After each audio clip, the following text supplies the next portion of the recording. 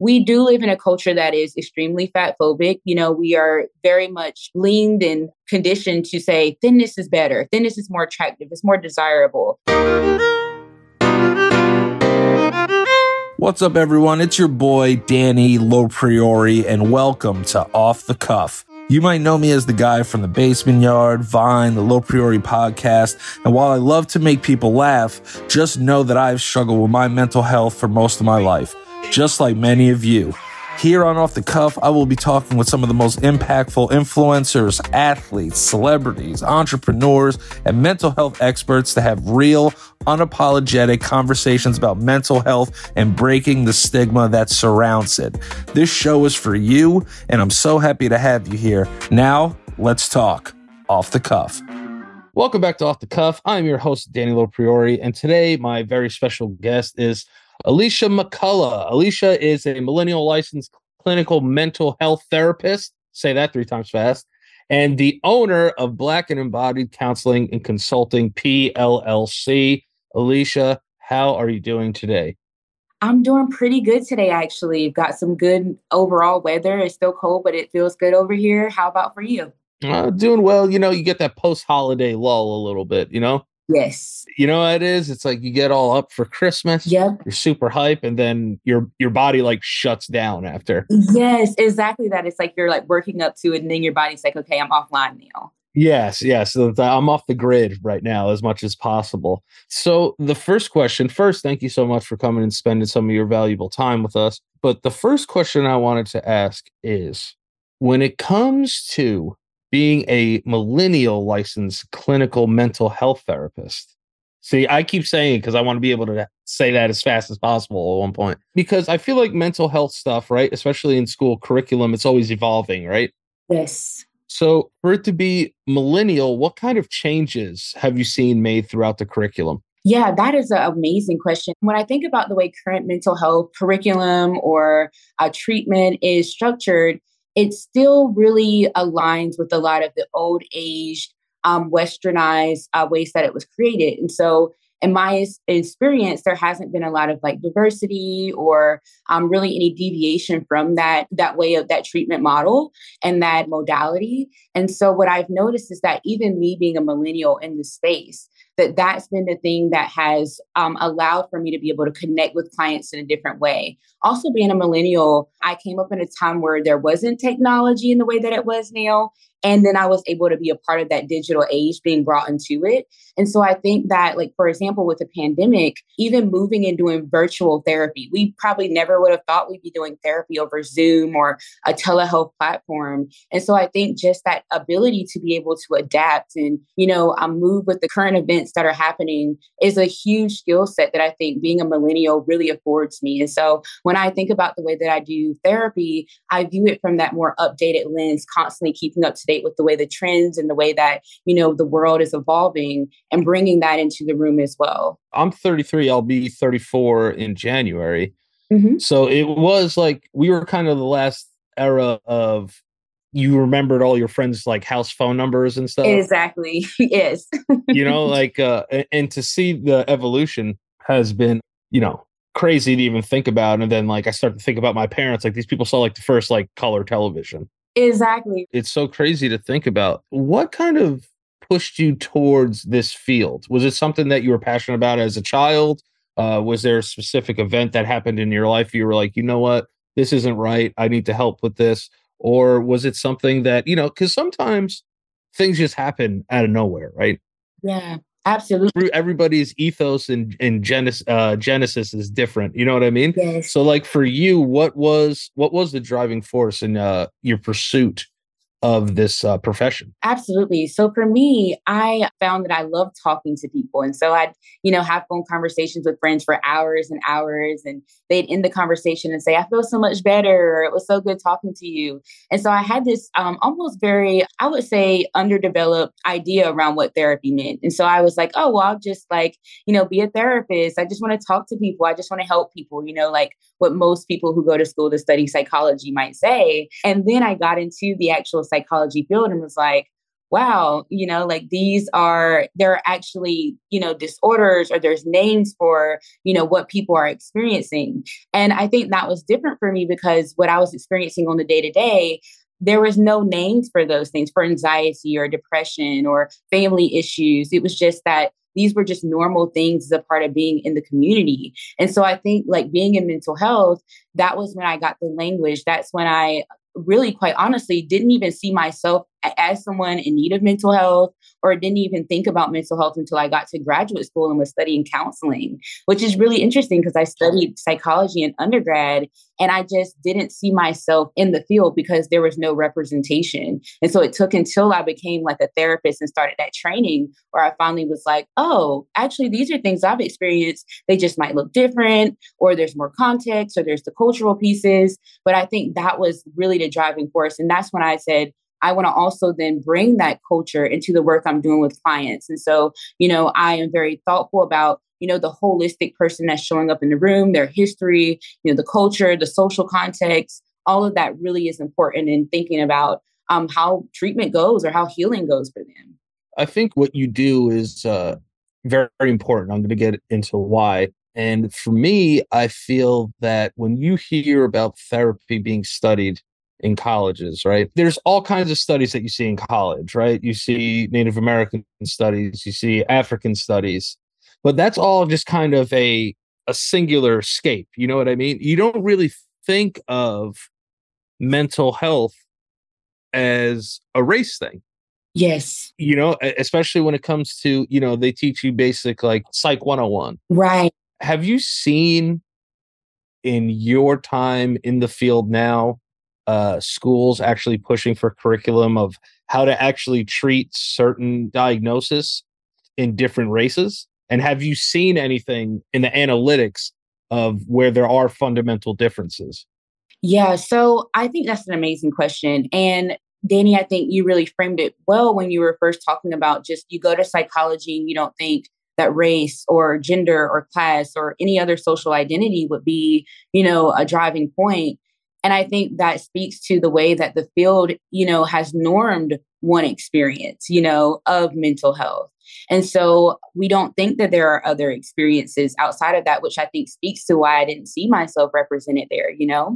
I will say in a lot of the programs that are, PWI programs, which for folks that might not know, predominantly white institutions, I think those programs are still catching up to thinking about diversity or thinking about, social identity and how treatment models look different.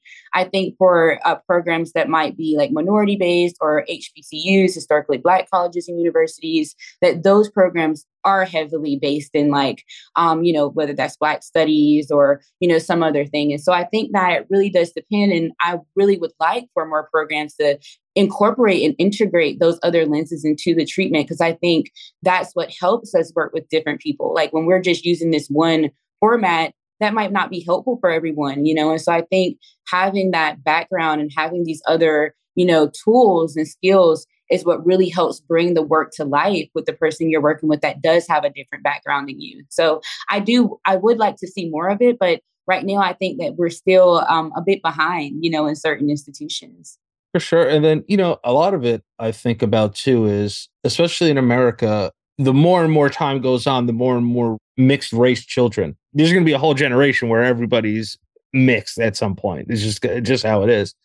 So for children, though, do you think that in schools that have like guidance counselors and stuff, should guidance counselors have representations from all walks of life? In terms of, because, kids are more and more like advanced than ever. Yes, absolutely. Whether a child is trans, Yes. whether a child is fat, skinny, whether a child is, there's so many different things that certain kids might need counseling for growing up. I feel this way. I would almost want somebody that represents me to help me in a sense. Absolutely. Yeah. Yeah, I agree. And I think it is important that even as people are hiring, like, I think this is where it gets into more of the structural or systemic pieces around, when people are hiring, making sure that their staff is representative of the body that the student body that they're working with. because it is important to see someone that, might hold, like you said, a trans identity, and you're going through something at school and you're like, I'm the only person here that's experiencing this, or I'm being bullied, because of this identity. And then you have this person you can go through to as a safe space that says, hey, I've been there with you. I understand this experience and can talk through it. And it's not just for the folks that hold that identity, but I think it helps normalize the experience, even within the school system, for folks that might not hold that identity. It makes it more normal to say, hey, like, people just exist like this. And it doesn't always have to be like, for example, they're the Black person here. It's that this is the guidance counselor here, or this is this person here, right? So I think it helps even normalize the positions by having different representation. Correct me if I'm wrong, but obviously the trauma that, Black people have gone through in this country is obviously, if you opened a book in the last, 200 years, I would hope that, that Black people have been through some shit. Yes. I used to have friends in school and I would be like, maybe like you want to go talk to the guidance counselor, and they would just be like, yo, like, I'm not talking to some white lady. Yes. Mm-hmm, mm-hmm. That's real. Yeah. And I never really thought about, like, I remember just being like, oh, but like, she's a guidance counselor. And my friend who was Black, he was like, I'm not going to go talk to some white lady. Yes. And I never really put like two and two together till I got a little bit older. And, the more and more we do this show, we talk to people of all walks of life on here, but, in predominantly Black neighborhoods, mental health has just been a very difficult topic to bring up. Yes. And especially amongst the black males too. Yes. Statistically. And then for you though, what was the experience like for you growing up? Like, in terms of if you needed help with someone, did you feel more comfortable like talking to a person of color, or like you didn't really care? Because I never really thought about it until I got older, and I was like, damn, like, I didn't understand what he was saying at the time, but I feel him now because there's a disconnect there. Absolutely. I personally also, relate to your friend in that I didn't feel comfortable going to my guidance counselor. And I'll say that for a variety of reasons. I think she was a white woman, but also there was, like, for example, when it was time for me to apply for colleges, she had told me, like, I had found some historically Black colleges that I was interested in. And when I went to talk to her about applying, she was like, no, those are bad schools. You don't want to go there. You want to apply to these other schools, which were like all PWIs.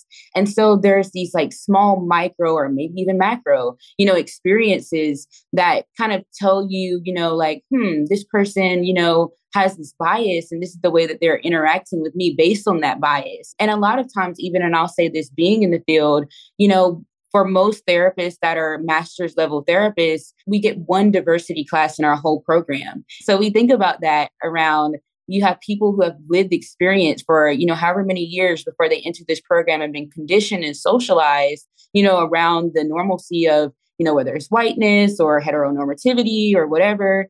And literally, they're, coming into these programs, they don't have to think differently about those things. They have one class and, like college, you can get through, some of those things without making big commitments to changing. And then now these are people that are out here doing the work, working with kids, teens, adults, couples, groups, and there haven't been any changes for them in their own thinking and beliefs. And so I think that is something I'd like to see changed as well. But I do think that students and people pick up on those dynamics when you're interacting with them. So for me, I didn't talk to anyone as a teenager. And I think part of it was because, like you were mentioning before, mental health has been stigmatized in Black communities. And to be fair, there is a history in our country of, Black people, especially after emancipation and slavery, being experimented on, for psychological, reasons, been thrown into mental asylums out, when they were free from slavery, instead of hey, do y'all need a home, or, let's get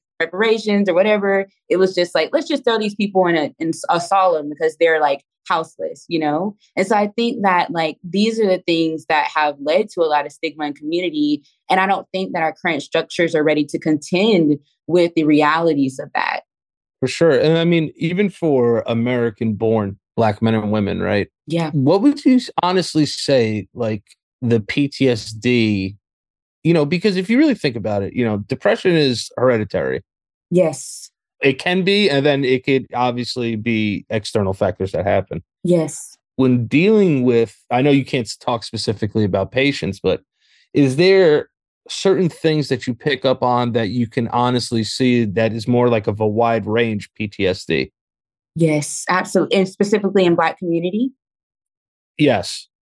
Oh, absolutely. So, I one of the ways I got introduced to this is through this amazing book called Post Traumatic Slave Syndrome by Dr. Joy DeGruy, and the book really exemplifies how, because of the experience of slavery, and I would even say colonization, that there's been this embodied trauma, that's been put into the bodies of Black people. And then, of course, even if we just think about it from just like you're being beaten, you're being, treated very inhumanely, you're experiencing being taken away from your culture, you're in one place, you're just stolen and taken to another land. Those experiences live in our bodies. And like you said, and then they get passed down through biology, but also through our social learning and continue to go generations and generations and generations, especially when there's been no healing. And so I think that's when we get into that intergenerational trauma piece around there's a huge community of Black folks that, have all this intergenerational trauma from these experiences and we're just now getting to the era where people are like, oh, it's okay to go talk to a therapist, Right. But we haven't still like addressed like all of the historical pieces that are keeping people from going. So I do think that that is a huge concern. And I do see that a lot in my clients is that, there'll be specific experiences. Like a good example that Dr. Joy DeGruy talks about in her book is, for example, when during the time where an enslaver would try to sexually assault, a child, and the mother would often like talk down and degrade the child to protect the child from the slave owner. So she would say things like, oh, they're not that smart, or you don't want to like talk to them, just to protect that child.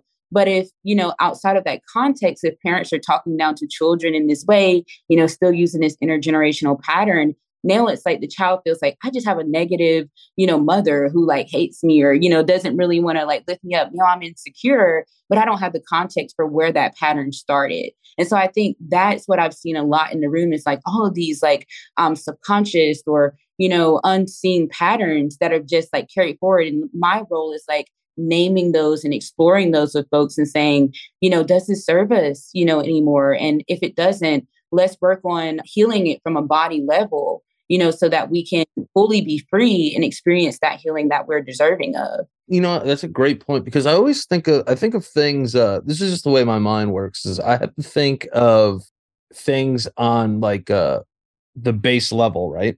Yes. You were saying like getting obviously robbed of your culture and robbed of your language. Yes. It's almost one of those things because we speak English. Yes. Mm-hmm. So like that has become like in a weird sense, it was forced to be our mother tongue. Yes. And it's kind of crazy that we kind of just all accepted that at one point.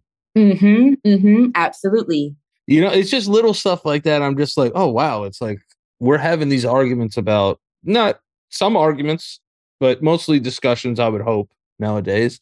Yes. And we're speaking English. And it's always been something that was like, damn, dude, like we came here from England. Yep. Right? Decided to keep English. Then we brought slaves here. Yes. And then we taught them English because they had to learn English. That was it. They didn't have a choice. And then we made them, believe in our gods and our stuff. If you really think about all of that stuff, slavery wasn't that long ago in the spectrum of, the planet. If you really think about it. Yes. Mm-hmm. For you, is it hard to deal with like, damn, I wish I didn't have to speak English? That's just the way like I look at stuff like on a base level. It's like, damn, these motherfuckers got me. This shit sucks. Absolutely that. Yes, accurately. And I say that because, like you said, I just want to really amplify what you said around slavery wasn't that long ago. Actually, my grandparents that I spent Christmas with recently, they talk about growing up in segregation all the time. Like they talk about those experiences. Unreal. Right. We wouldn't, experience that now, but that was a reality for them. And like, even their parents, were one generation removed from slavery. And I knew my great grandparents. So it is very, it's very recent, and I would agree with you and say, like, I do find it a struggle that I'm speaking this language and I can't directly, now I can. So I will say that maybe most Black people, we don't say, oh, I'm from this specific part, and this is the exact, within that part, here's the tribal group that I was a part of, and here's what language we were speaking, right? There's grief in that. I will name that. There's grief in that. For me, I'm very blessed and privileged that I've had the experiences now where I can like do DNA testing, and I spend a lot of my time doing ancestry things. And so I've been able to trace it back, some of my cultural roots back. And I've been, a part of relearning the language and things. But think about just how much effort that is. Like you have to live in this society Oh as my gosh. kids. Yeah. And then also do all of that too, like it's an added layer of living that's just like, why must I do this? It shouldn't be this way. Just to piggyback off what you're saying is, especially now, I just listed off a ton of things of, historically known American events, to put it nicely. Yes. How do you deal with like kind of this new age, like white guilt? Yeah. You're a millennial therapist. How do you deal with the millennial white guilt? Yes, this is an amazing question, actually. It's difficult because the thing that I think gets me is that there's this thing of like white people are starting to wake up and realize like their actual history, because I think there's been an effort to hide the true history of America, the legacy of everything that's occurred. And so I think, now with the rise of internet, and of course with 2020, I think for sure really ramped things up, where white people were like, oh, like these things really happened. And like, oh my God, this is what racism is, and white fragility, like all these things, right? And what I found is then a lot of folks come to Black people and are like, oh, we're so sorry. Well, can you help us? Can you help heal us? Like, even for me as a therapist, I had a lot of white clients reaching out to me specifically being like, it's 2020. I just recognized my father was racist, and I want to process that with you in therapy. And I want you to do a lot of like the, coddling me as I'm like going through this process. And so there's this duality there of like, how do you hold space for your experience as a Black person and everything you went through and your people have went through? And also like when you're in a role like a therapist, you can't just say, I'm not going to show up and do this, So like, right. But to your point, though, it's like you didn't get like your master's to be like a Black nanny. Yeah, that's that part. Yes, absolutely that. Yes, to that point, absolutely that. Yeah. And that's often enforced, because of that white guilt. There's this like force of it. And when you're like, no, I'm not doing that, that's when you get all of that defense around, well, why not? Like, didn't you want us to learn about racism? Like all of that, Mm-hmm. But it's almost like, do you really want to do it, or are you just saying because you feel like bad? Everything's very selfish. You know what I mean? Yes. Mm-hmm. It comes from a certain, and I remember having this conversation with a couple of friends growing up, and just being like, I would ask them straight out. I'm like, dude, what's it like to be Black? Yes. Mm-hmm. Mm-hmm. And they would just be like, you know what? I remember my friend, one of my friends, I even have this conversation with my friends now. So like for 1-on-1, we have two guys that run it, Thomas Drew and Corey Lewis. Yeah. They're both Black men. And I was just like, yeah, like every once in a while, I'll ask them, just be like, dude, what's it like to be Black? Yeah. Just like, help me understand the most that I can, because I'll never understand. Yes. But I'm like, just like, what's it like? Yes. Like, I really want to hear your story and your part. And a lot of the times you're like, you know what? No one's asking that question. Exactly. Yeah. No one asked. Like people aren't comfortable to ask those questions. I'm like, dude, this is the only way that you can learn is by asking questions. Yes. Yes. Absolutely. I asked them in grade school form because that's the only way that I could process them. I feel like those are like more conversations that I hope people make more normal than just being like, oh, I'm so sorry. Like that we did this. Exactly that. Put the time in. Ask some questions. It doesn't take that much to just ask a couple questions. And plus, especially me, it's like I'm half Puerto Rican, half Italian. Yes. So I saw like racism within my own family. And it was always something that I was very interested in terms of just being like, damn, like how am I supposed to love this person when they like don't like this person? Yes. I've heard them say these certain things and hear these certain things. And then as I got older, I'm so influenced by African American culture and Caribbean American culture. There's a lot of stuff there. I'm like, listen, like I can't enjoy this stuff fully if I don't really know and do some of the research of whether it's an author, an athlete, a musician. It's like I want to know people's like genesis, and then I think that's the most beautiful part about it is when people want to actually put the time in and the effort.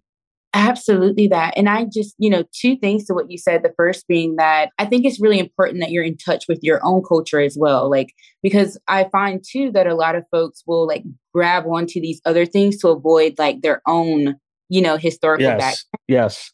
And so I think it's really important that you're holding space for like the complexity and the nuances and the dynamics even within your own culture, while also saying, hey, here's a culture that has been historically oppressed and marginalized. Let's lift that up and learn more about it. And so I think that's really important. And even when it comes to like when we're talking about white people, for example, I want to just make it known that, when we think about these issues that we have, like they're really white to white issues, like the whole issue was that, Europeans were having their own like class and, other issues over there. And then because, there was a lot of oppression within that, they came over and then colonized everywhere else and then imported, those beliefs and those values and that way of being into the bodies of so many other people. And so I think that there's this reality of like white people have to contend with other white people. And like you said, continue to uplift and learn more about these other groups that have been affected, by this dynamic. It was almost the white version of Keeping Up with the Joneses. Yes. People kind of make excuses like, oh, like these were the times and like this is what was happening, or like, human beings, we're animals and we have animalistic traits. My argument would always be, I've never seen a dog take a cat and make it do its job. Right. I said, Yes. we're a little, we're giving humans a little bit of a break here. We're a little more advanced than that. Because if that was it, the president would be a dog. We'd be dealing with some different circumstances here.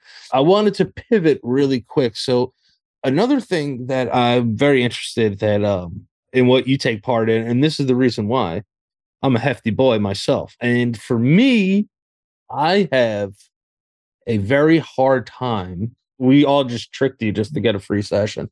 Okay. So this is how we do it. I am a comfort eater. Mm-hmm. But my thing is I have a very hard time with portion control. Yes. Mm-hmm. How does someone start the process of is it like a weaning process? Cold turkey doesn't work for me. No. In anything. Yes. For someone like me, who genetically, I'm from my mother's Puerto Rican side, and they're a little more thick on that side.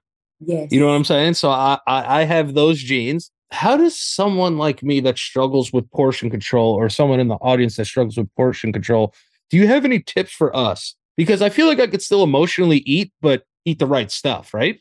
I hear you there. This is amazing. So, and just for context, right? So within therapy, I specialize within eating disorders and disordered eating and body image, body liberation, all of those words. So I think that's really helpful that you've asked this question. Now, when it comes to comfort eating, I will say that I take a different approach. And so when I think about comfort eating, I think about that's the food of our ancestors, right? That we've often been disconnected from. Like, even for you, you're talking about having this Italian rich background of like lots of good food, Puerto Rican background. Oh, yeah. Amazing. Also very much influenced by Black culture, so like, yes, deep history, right? And so there's a reason why you're eating those foods, because there's a connection there. And so I do this thing where it's like, how do I depathologize or destigmatize my relationship with food in this way that honors that legacy and that history, and also honors that, like, as a part of us having hormones, like we have different cravings, we have different things we want. Tell me about it. We came back from a trip yesterday, and my fiance's father's lasagna is outrageous. Yes. And we found out that it got destroyed on the drive. I'm an Italian American boy. But once I found out that lasagna was destroyed, my entire day was ruined. Yes, absolutely. So like I 100% agree with everything you're saying. Yes. So so it's true. I need the audience to know that this is true. It's very true. Absolutely. And I think like the questions to ask yourself would be, as I'm eating this item, what's happening in my body for me? And so you can start to notice, like, is this connected to a specific emotion? Am I feeling grief? Am I feeling sadness? Am I feeling joy? And then where is the link between, like, how are those things being linked? Why is this lasagna, for example, being linked with, a sad experience now that it's gone? Maybe it was happy before. Yeah. And so it's true. Really getting into that, right? And then, so that's the first part with the comforting. I say, shifting our narrative around what comfort eating is. Now with the portion control. I'm writing this down. Oh yeah, go ahead. Take the notes. I need them. I'm cheating a little bit, but I have to change the eating narrative. I love that. And then with the portion piece, I would say this. So oftentimes we find, and you let me know how you feel about this based on what you're describing. Do you have this relationship where it's almost like you feel, and I'm just using this term because I hear it a lot with clients, out of control with portions, or, as if, it's almost like you set out to do one thing and then you're eating more than what you planned on eating, those type of things? That, and my thing is, my fiance calls them second dinners. Mm-hmm. So I'll eat dinner, mm-hmm. and then throughout the night, I'll know that the food is there. Yes. And it's almost like I get abducted by aliens. Like, I don't even remember the process of like heating it up. I do, but I suppress it. Like, I know I'm not supposed to be eating it, so I'm suppressing it and just being like, oh, I don't know. It just happened. Like, I just ate it. Like it was an accident, like a magician, like put the food into my stomach. Mm-hmm. I feel that just growing up, our portions were huge because my dad cooked for an army. Yes. So my dad would literally like put food on the table, and it was like survival of the fittest, like get what you can now before it's all gone. Yes. And I've never gotten rid of that eating mindset. There you go. And my father would be more my mother, but my father would hate if we didn't finish food. Mm-hmm. Yes, absolutely. Because they grew up, in a situation where my father's father was an Italian immigrant. My mother's mother was a Puerto Rican immigrant. So they used to have to steal bread to survive. Absolutely. Like, my grandfather was around in like World War II, like watching his city get blown up and shit. Yes, exactly. So he used to make them finish all their food. And if they didn't, I'm sure you could guess what happens. Yes. So they that trickled down generations to us. And I feel bad if food is not finished. Like, if I see food out, it needs to be gone. It's so crazy. That makes so much sense. So when you're talking about it, reminded me of the study that might be helpful. So there was a study done on mice, and it was really to examine like food relationship. And so they would starve the mice, how we do experiments here, starve the mice, and then they would study the offspring of those mice. And so the offspring of those mice also dealt with malnutrition and starvation despite never being starved. And then this passed down like 2 generations forward. So what you're referring to is like, where you've experienced this starvation and this deprivation with food. And then, it's just inherited, generationally through like that biology. And so for you, it's like, you have this meal and now you're still operating out of the trauma of your great grandfather or your grandfather and thinking like there's not enough, even though you currently live in a state of abundance, where you can probably get food when you want. Oh my God. Yeah. Right. Any time of night. I'm in New York, so you can get it. Oh yeah. You can literally get a newborn. You can get a newborn baby on Postmates. Like, exactly. If you want to. Exactly. It's just like exactly that, right? And so that's the thing. And so I think like what it is this inherited pattern that's become embodied for you, or for people that deal with this, going into the body and working with the body to, create safety and release that pattern around like, we're no longer in survival mode anymore. Like your body goes into that fight, flight, freeze and letting know it's not in survival anymore. And so that's one thing. And just one more thing here around this is that overall, like we have this culture that's really big in diet culture. I don't know if you all have heard of diet culture, but this culture based in restriction and, the slim ideal and thinness and all this stuff.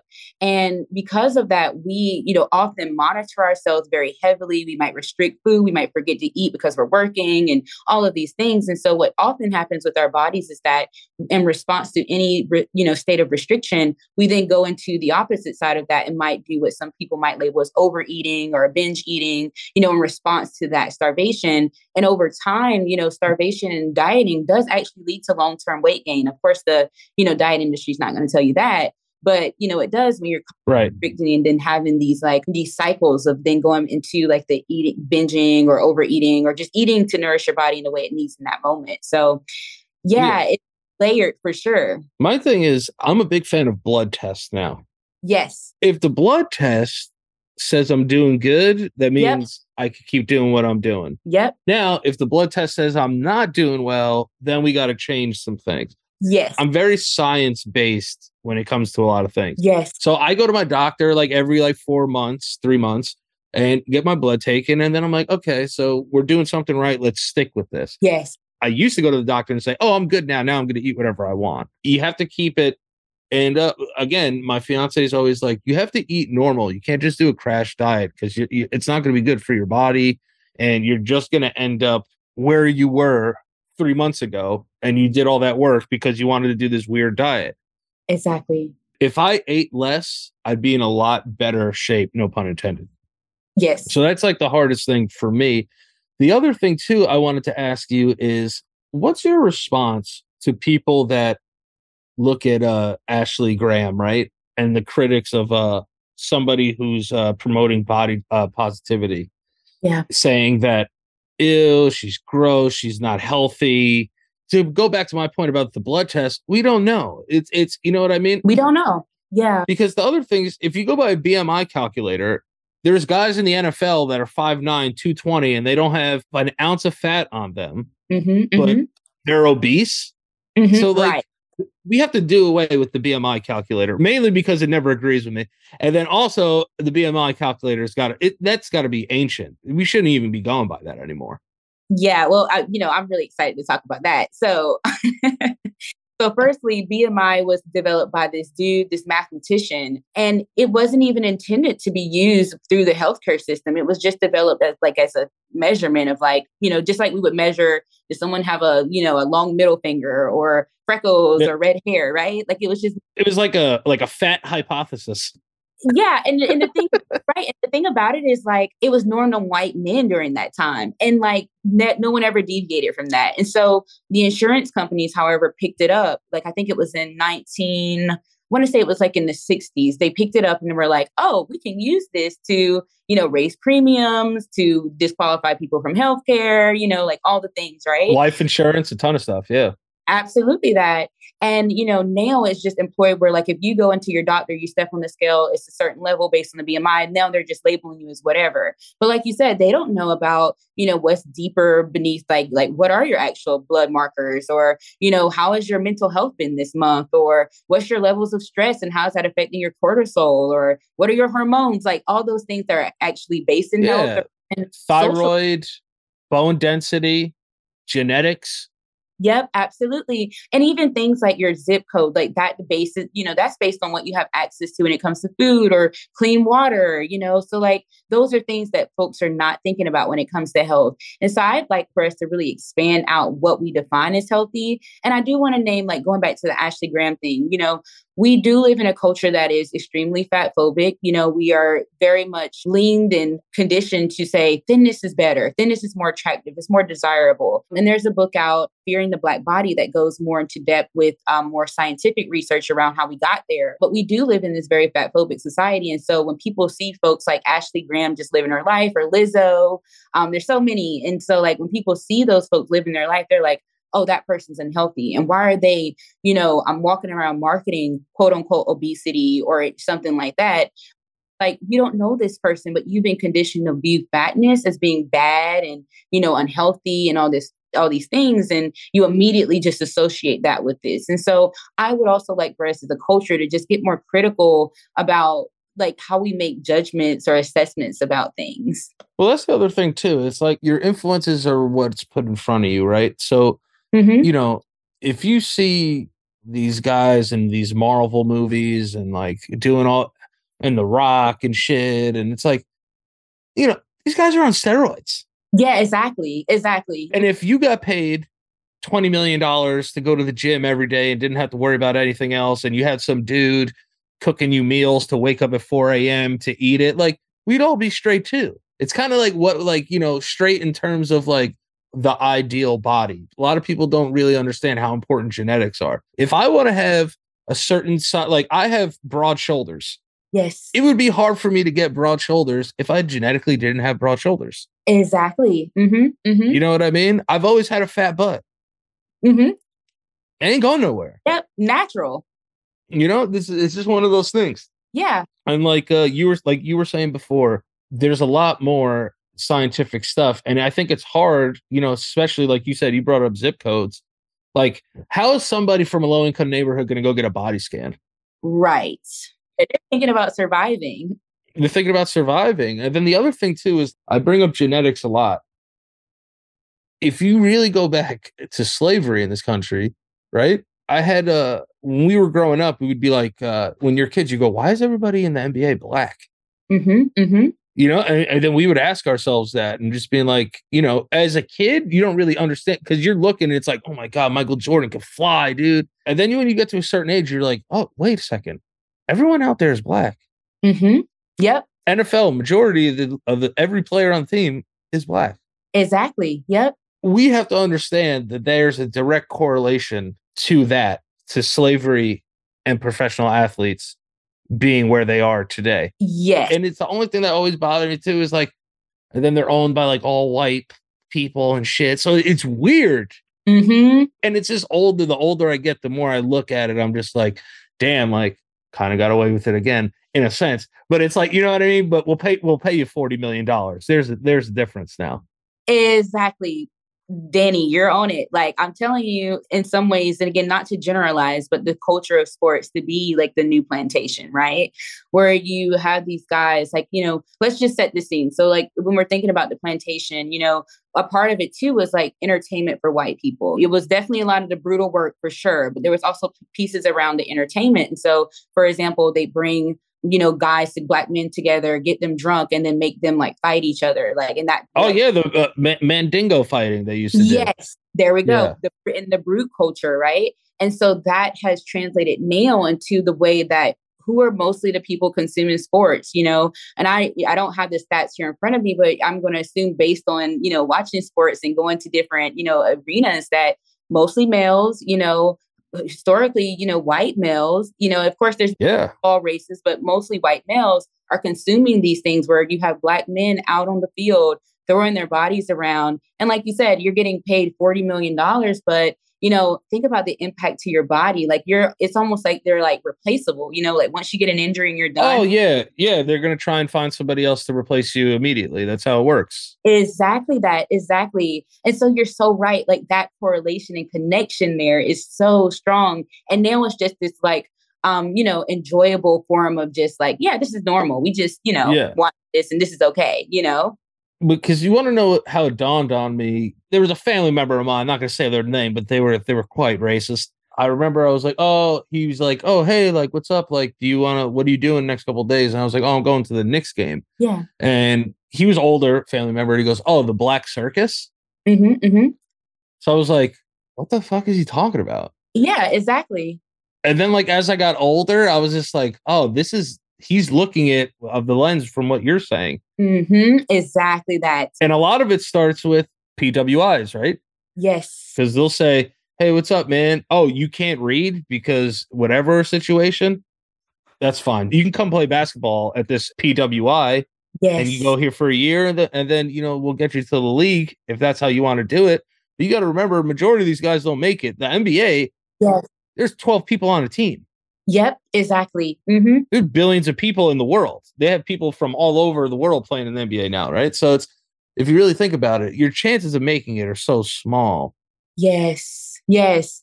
And it's weird that we do have these institutions in place where we take like the highest caliber and then make them like compete against each other. It's very exactly. I love sports. Maybe it's the white guilt talking. But it's just like sometimes I have those moments I was like, is anybody like really seeing like the actual origins of what's going on here? As long as we all have an understanding, I'm cool with it, I guess. Exactly that. You're right. And I think like, here's the thing too, like there's not a lot of choice. Like I'm really big on like, you know, I think that choice and agency do, you know, help heal trauma. But here's the thing, there's not a lot of choice. So, you know, people might be familiar with the school to prison pipeline where, you know, that school is structured specifically towards Black kids. And I would say Black males are definitely affected, you know, where it's like they're negated in class, you know, they're isolated or not paid attention to, all the things, right? And so you have this and then you're in, 12th grade and your options are what?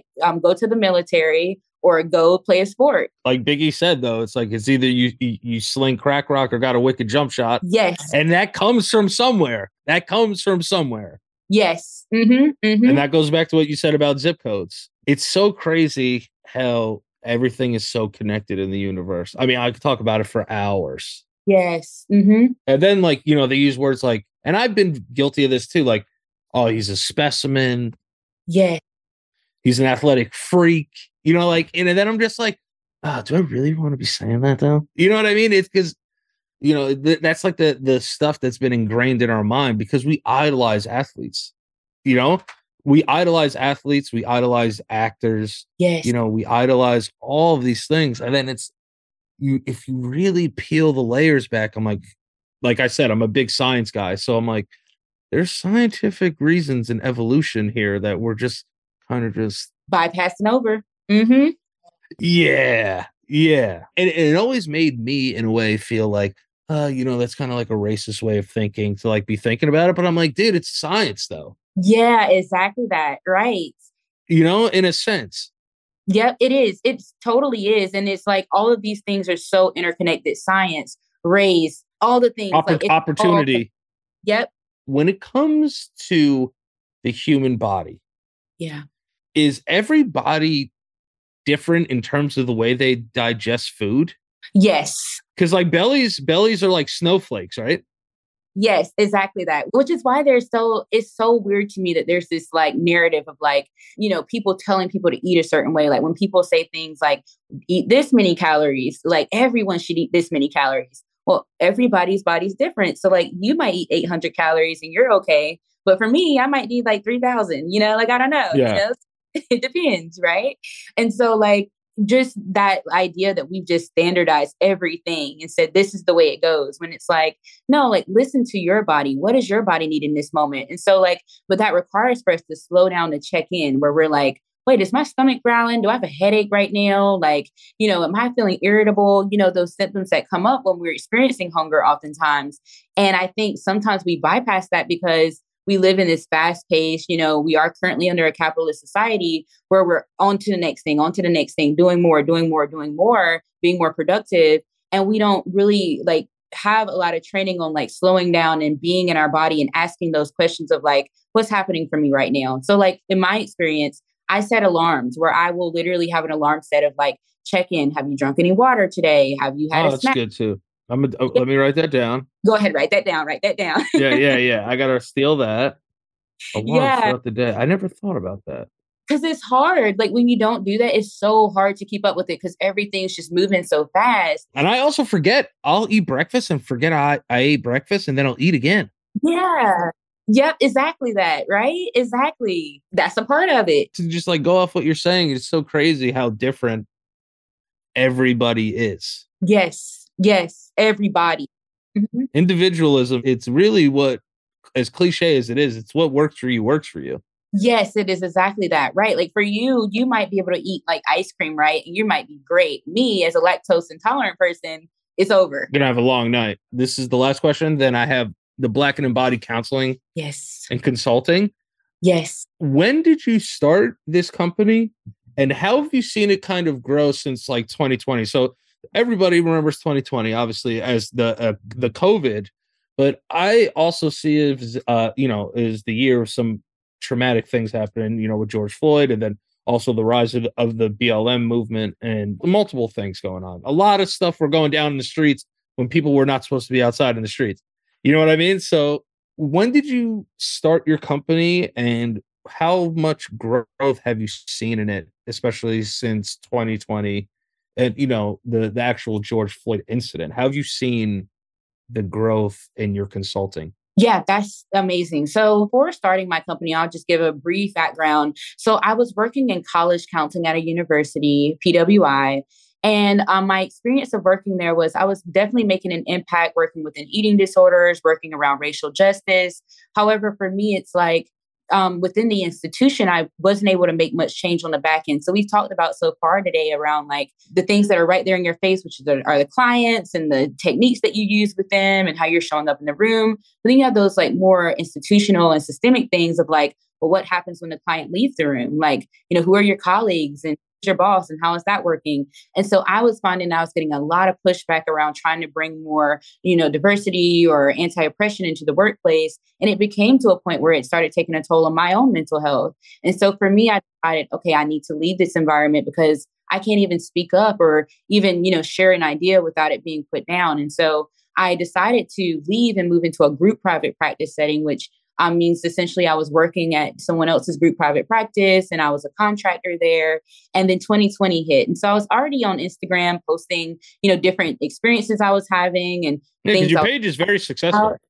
Thank you. Thank you so much. Yes. I was posting. And again, at the time, I didn't have many followers. I had maybe like 7,000 followers, and 2020 happened. And a friend of mine actually out in LA, she decided like, hey, like we've been in the eating disorders field. It's heavily, white and we're not really being seen or heard. We both were like, talked about our experiences of that. We said, why don't we create this movement, Amplify Melanated Voices, to really, highlight the ways that Black, Indigenous, people of color, brown folks, where we also deserve for our voices to be at the forefront. We deserve for our issues to be seen, and so we created this movement. And essentially what we asked folks to do was follow the pages of Black, brown, Indigenous, people of color creators, for just this week, mute the white noise that you're usually used to hearing. When you think of like anorexic, you think of like a skinny white girl. Yes, you do. Yep. Which is kind of weird now that I think about it. I never really thought of it like that. Exactly that. It's like, oh, she's bulimic. You don't think of a person of color. You think of just like some white girl in the bathroom. Exactly that, right? Exactly. Wow. Yep. And we were noticing that. And so we said, let's, have a week, only a week, right? Only a week where you follow these other providers and people that are doing this work and just listen to their stories and understand a little bit more about their backgrounds. And literally, it was right around the same time as the racial uprisings and it blew up. Like I remember I went to bed and I had the 7,000-ish followers. I woke up, my phone was going off. And next thing I know, I'm moving up 20,000, 30,000, 50,000, 100,000. Whoa, what is happening? And everybody's resharing this movement and, people from everywhere. I mean, I had folks from Germany and folks from Canada and the UK, everyone reaching out being like, how do we get involved in this? Is this a part of Black Lives Matters movement? What do we do with this, And so it gave people, I think, an actionable item to do during that time. And I think it allowed us to really listen to each other and say, what do you actually need? Like, who are you as a person? What is your experience here? And I saw it across every sector, not only the eating disorders field, but people that were in like big corporations and business and like Fortune 500 companies, like saying, hey, like actually we want to bring in more Black speakers. And so for me, I noticed that during that time, I was getting all these folks reaching out being like, come on my podcast, come do this consultation, come do this panel, can you do this? And I knew that I wanted to legitimize my business. And that's where Black and Embodied came from because, I already had the page and I said, it's important for me to also have a space that's mine and also have a space for folks to come to. And so that's where Black and Embodied was birthed, was through that process of like, I need my own thing. And, people are reaching out with opportunities. And I also need to legitimize this, living for sure. That structure.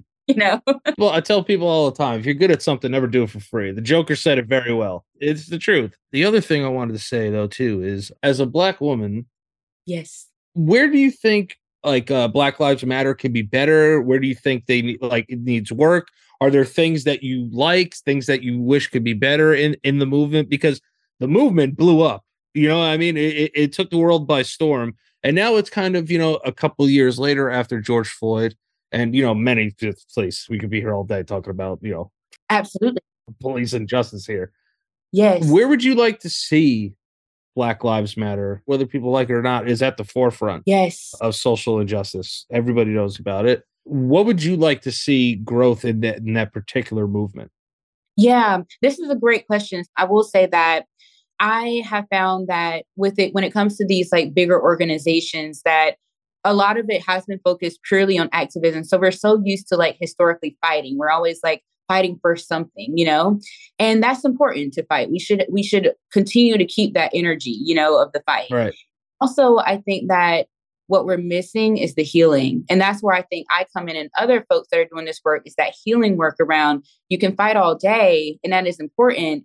But when you're fighting, that's having a toll on your body, and so we cannot also, fight the same systems and then replicate those systems within our bodies. Like the system, for example, when we're saying we want to dismantle, this hyper productivity culture, we can't say that and then also be like out here on the front lines at every single movement and not giving ourselves time to rest and recuperate, And so I think about like, what ways now do we start to heal our bodies and our communities? And I think the focus, moving the focus into like these very structured resources around mental health, around financial, wealth and, accessibility and food security and, all of these things I think are really important for us to focus on. When it comes to the other pieces around like, addressing white supremacy and culture and things like that, that's important. But again, like I was saying earlier, those are like white on white issues to really work through. As Black Lives Matter and as a community, we have to focus on what are the things within our communities that we need, like direly need right now. And then how do we like support those things? How do we pour our resources into those things? Well, you got to be the best version of yourself to fight the best fight, right? Yes, absolutely. If you look at it as if a fighter goes into a fight, he's going to if he's a really good one, he's going to train the best that he can so he can fight the best. Yes. There's my mansplanation to myself there. Where do you see yourself, like, not just a 5-year plan of being like business? So like when I hear people say 5-year plans, right, they're always talking about, oh, like my business, this and that. I'm just talking about you, all encompassing you. Yeah. What do you want to make of your life in the next 3 to 5 years? Absolutely. So I'm a big impact person. I feel that one action, like for example, someone listening to this podcast, they might feel validated and that might, spark them to do something creative, which then influences a whole community of folks. So I'm really big into that impact work and how like through the work I do within myself, how is that then resonating for other folks and then coming and rippling out into the collective? And so one of the things is that I'm currently finishing up a book called Reclaiming the Black Body. It is very nice. Thank you. It's going to be huge. It's really based on like eating disorders and Black communities and the trauma and the embodiment, all the things we've been talking about, alongside unpacking the healing work as well. And so that'll be coming out, in the next year. And so I'm really excited about that. And then outside of the writing work, I'm really also excited about, and I'm going to use this scenario to explain it. So I think when I think about my ancestors and all that they endured, I think that oftentimes people get really caught up in becoming like this Black successful person, which is amazing, right? You get the degrees, you get the titles, you get the certifications, you become like the big person. That's cool. But I think about, what would my ancestors want most for me? What is liberation? And what would they dream of that would be like wild dreams back then? And I'm like, they would want for me to rest. They would want, back then they didn't have time to go to sleep. They didn't have time chilling, to chill and travel and the experience culture. Right. And I'm like, that's what I'm going to do. So these next couple of years for me, I have plans already to go to Sierra Leone, which is where my maternal ancestry is started, and just visit the lands and walk and see what I feel. I'm really excited about just traveling and learning about other cultures. I'm going to start seriously studying Spanish. So I'm excited about just those experiences and resting. And so for me, it's like becoming everything that my ancestors dreamed about. And I think that's where we start creating a different generation of like all these liberated Black folks. I agree. People need to chill more. Yes. You're right. Like my grandfather didn't do all like this fucking real estate work and shit for me to keep doing it. He just wanted me to have fun. He's like, he's like, my life's miserable. So yours cannot be miserable. How the fuck are you miserable? Exactly. It's the truth. This is just a funny question. If you had to treat one of them, who would you rather treat? Kanye West, Kyrie Irving? This is, yeah, okay.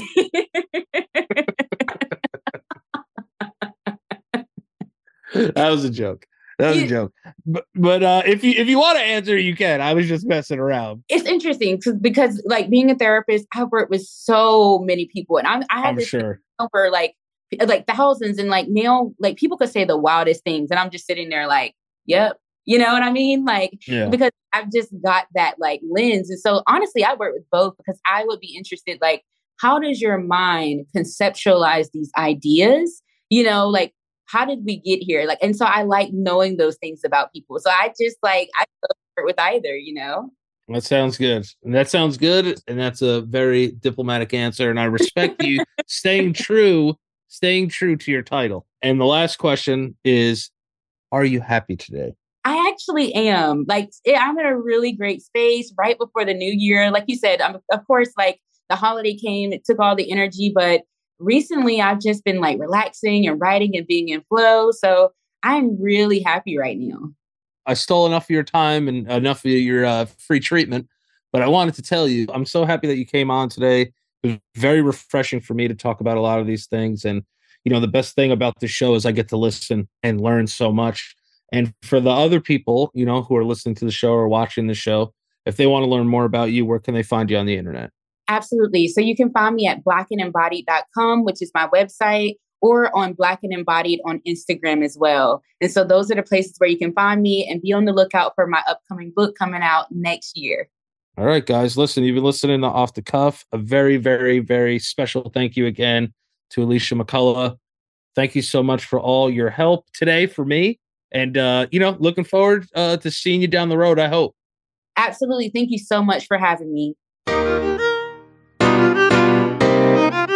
Thanks for joining me on another episode of Off the Cuff, presented to you by 101 Life.